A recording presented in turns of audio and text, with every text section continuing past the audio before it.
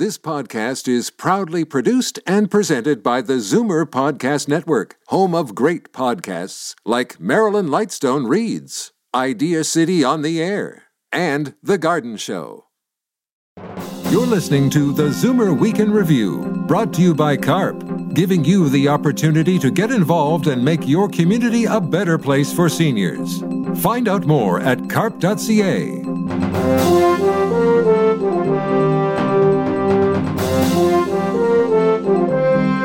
Good afternoon. Welcome to the Zoomer Week in Review, all things Zoomer worldwide. I'm Christine Ross for Libby Znaimer. Could Toronto be one of the loneliest cities in Canada? A new report finds 4 in 10 are lonely at least 3 days a week. And one retiree's cautionary tale about her not-so-golden years. But first, here are your Zoomer headlines from around the world. An influenza epidemic has been declared in Puerto Rico as health officials say they've been seeing nearly 6 times more cases so far this year compared with the same period last year. Almost 26,000 cases have been reported since July, with 42 deaths and more than 900 hospitalizations on the island of 3.2 million. Health officials said there were plenty of vaccines, tests, and treatments available on the island. In 2 new studies, experimental drugs for cholesterol show revolutionary promise. Both target people born with a genetic predisposition to high cholesterol. While drugs like statins, as well as diet and exercise, can help those manage cholesterol, they can't change the underlying genetic cause. This groundbreaking research presented recently found the 2 new approaches work in different ways, but with a singular mission: go after the genes responsible for raising cholesterol that increases the risk for heart attack and stroke. Neither treatment had ever been tested in humans before, and both will need years of additional research before they'll be considered for approval. Still, experts are impressed with the results. American life expectancy has crashed to its lowest level since 1996. Life expectancy in 2021 was 76.4 years. That's the lowest in 25 years. By comparison, just 2 years prior, in 2019, it was 78.8. And before that, life expectancy had been rising. A child born in 2014 was thought to live to 78.9 years. COVID, though, was the 3rd leading cause of death in 2021 for the 2nd year in a row, behind heart disease and cancer, which continue to hold the top spots as the most common causes of death.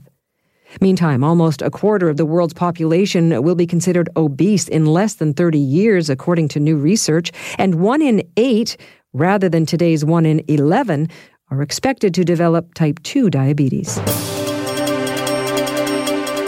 Unhappy with your children living at your home? The Indian state of Uttar Pradesh may give seniors the right to legally evict their kids or anyone living in their house if they're not happy with them or not getting paid.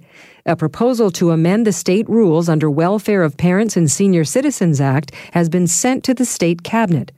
Under existing rules for the welfare of senior citizens, there are tribunals, but that could take a long time to address any complaints by a senior for children who refuse to pay a preset amount. The new rules will give the rights to seniors to forcibly evict their children or relatives from their property. I speak of peace because of the new face of war. Total war makes no sense. 60 years after his assassination, a John F. Kennedy auction is evoking memories of the slain president's last ride in Dallas. History buffs and collectors will be able to find hundreds of rare JFK relics up for bidding starting tomorrow through Heritage Auctions. Items include a photo of the president and his wife in their limousine after landing at the Dallas Love Field on that fateful day in November 22nd, 1963. Other lots feature JFK's leather satchel, cufflinks, a wristwatch, along with a business card once belonging to the then senator from Massachusetts. Interest in the 35th president still remains high 6 decades later. I'm Christine Ross, and those are your Zoomer headlines from around the world. Toronto could be one of the loneliest cities in Canada. A new report on the quality of life in this city paints a grim picture. Released this week, the Vital Signs report by the Toronto Foundation finds residents more lonely, struggling more with mental health, and less civically engaged. We reached Foundation CEO Sharon Avery about the findings and how to remedy the problem. What has been the most surprising result from this rather dire report? I think if I start on the dire side, I think the most surprising thing that came up for us was the loneliness statistics for Toronto. We are one of the loneliest cities in the country.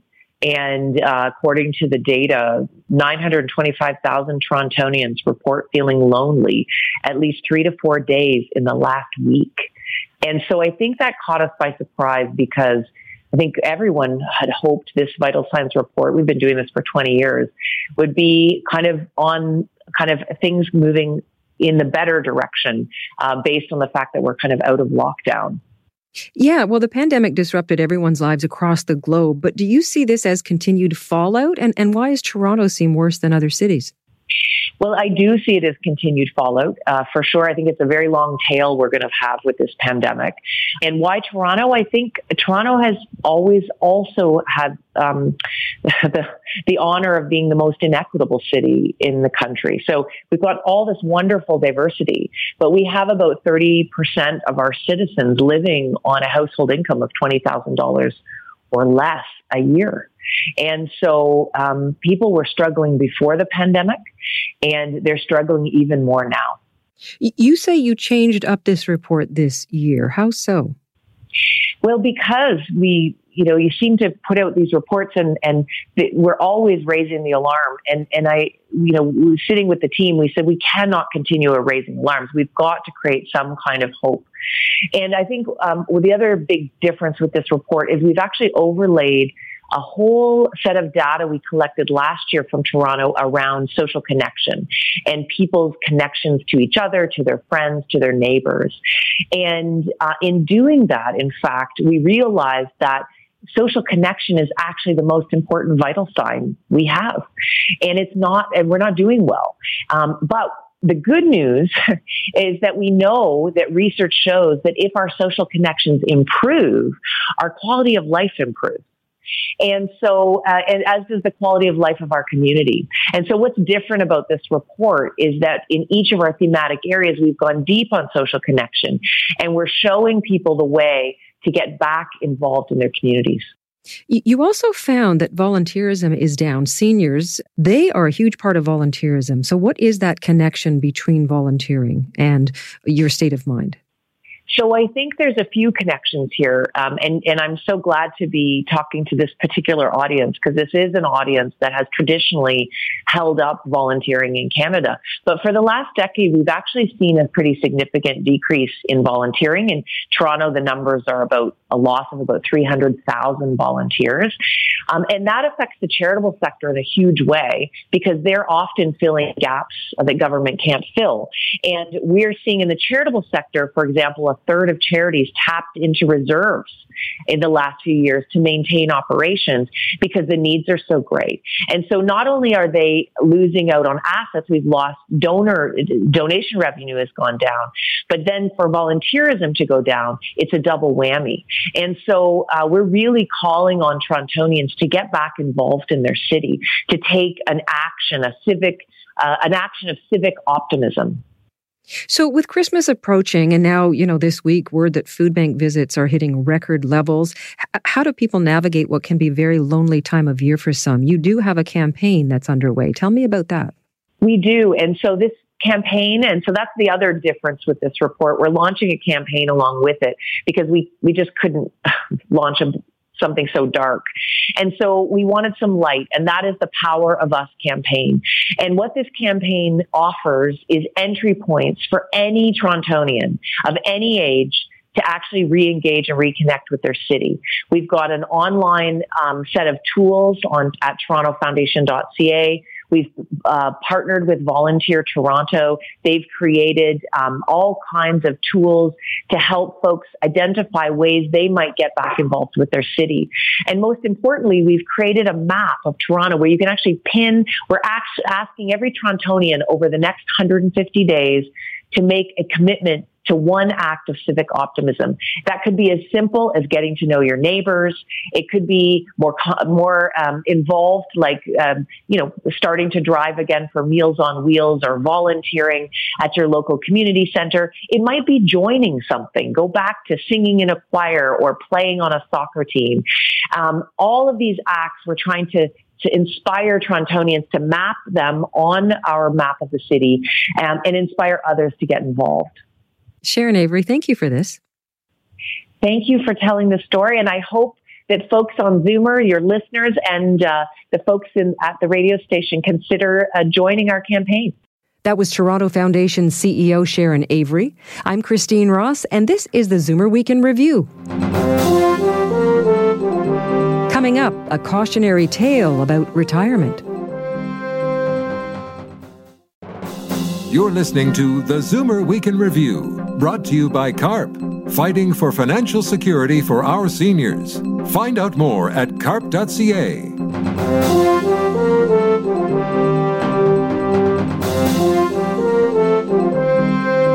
Is it time to think of a 60-year career rather than 40? One recent Toronto retiree thinks yes, as it's been a less than dreamy passage to retirement than she planned.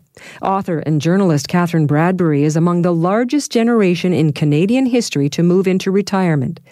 In her just published article, she spoke with dozens of experts on everything from finances to health and discovered that retiring in your early to mid-60s can be summed up in one increasingly terrifying word: longevity. So you've been retired now for 1 year? Just over a year, yep. And you say your golden years are not so golden. Why not? Well, I was one of the massive rush of Canadians who retired during COVID. And I think people got used to a different kind of life, not rushing from here to there, working at home, and the thought of going back to that frenetic pace made a lot of people who were close to retirement decide not to retire. But as we all know, since COVID, interest rates have skyrocketed. The cost of everything has gone up and up. I, became ferociously vigilant about my bills because my income had gone down so much. The little house on my gas bill kept getting smaller and smaller, meaning that I was consuming much less gas, but the bill kept getting higher and higher.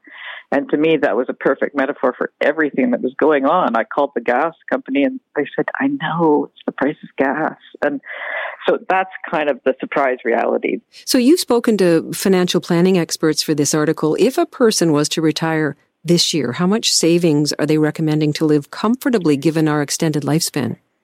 They're saying 1.7 million right now, or at least that's what Canadians feel they need. Whether or not that's factually true, but a survey of Canadians says 1.7 million. And that's not factoring into our longevity, which I did a lot of research around. Mm-hmm. So we'll be the longest lived generation, and there's nothing new there.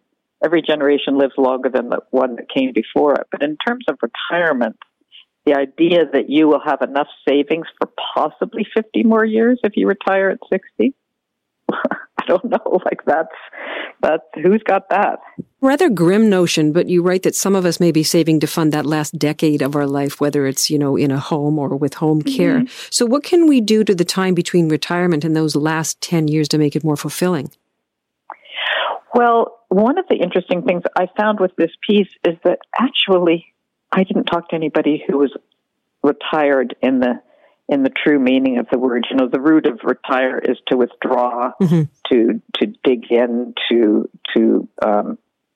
basically become a bit of a hermit. And not by design, but every person I spoke to had done nothing like that. So some people are working at paid jobs that are very different from the jobs they worked in management and leadership positions. One guy was working delivering flowers. Another bank manager was working at a funeral home. A lot of people do volunteer care work, and in fact, seniors are the bulk of the caregivers in Canada. You could value that free labor in the billions of dollars. And a lot of people are activists. Their inner rebel comes out. And and they fight the good fight for climate change and human rights and all those important things that they didn't have as much time to do when they worked full time. Yeah, you talk a lot about this approach, almost like cascading employment. So rather than just abruptly ending employment, it comes about in kind of a staged way. I wonder why there's not more of that, though, for companies offering this to older employees. Why isn't there? Mm-hmm. That's such a good question. And I feel that if one thing could come out of this article, that could be the conversation that gets going. And I don't think it even occurs to people who are retiring to ask that question. It didn't occur to me. The experts that I've spoken to said that they'd like to see retirement moved from, an abrupt end of work to a very gradual transition over 2 or 3 or 5 years from mostly working full-time to mostly working part-time. And it has benefits for right across the boards. It has benefits for the economy. Right now, we're short 1 million jobs. A lot of them jobs that people on the up don't want to do, but that retired people might be more interested in. It has benefits for the employer because instead of taking all that life experience and work experience and having the person who worked for you go and take it somewhere else, which a lot of people are doing, you keep it within your company if you transition them out. And it has a lot of benefit for the people who are leaving the workforce, who don't want to leave abruptly, but who have this kind of black and white perspective. That's what we force on Canadian workers. It's either you're in or you're out. Cathrin, here at Zoomer Media, the philosophy is about aging to break down society's prejudice against aging. But in your research for this piece, you found many examples of prejudice against workers both under 65 and beyond that old standard retirement age. How do we break that down?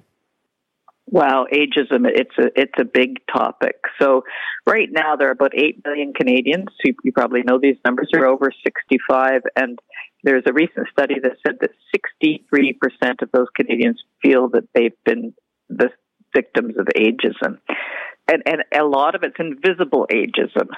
People start to notice in their 50s or even their late 40s that they're not sent on training programs anymore, that they're passed over for certain kinds of promotions.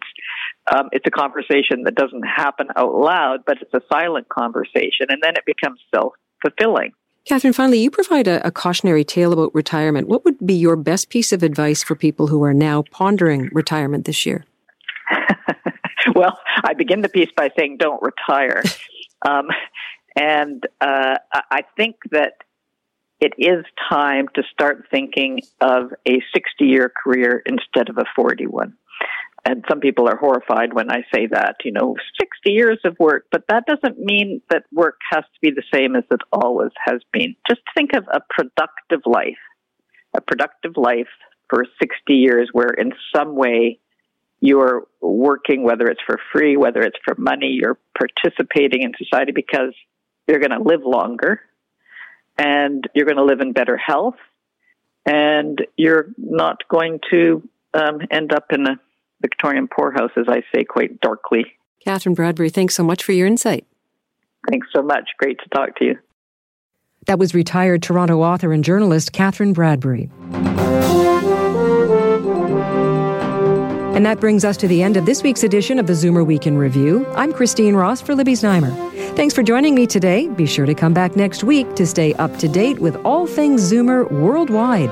Zoomer Week in Review is produced by Zeev Huddy, Christine Ross, and Paul Thomas. Technical producer, Justin Eacock. Executive producer, Moses Znaimer. This podcast is proudly produced and presented by the Zoomer Podcast Network, home of great podcasts like Marilyn Lightstone Reads, Idea City on the Air, and The Garden Show.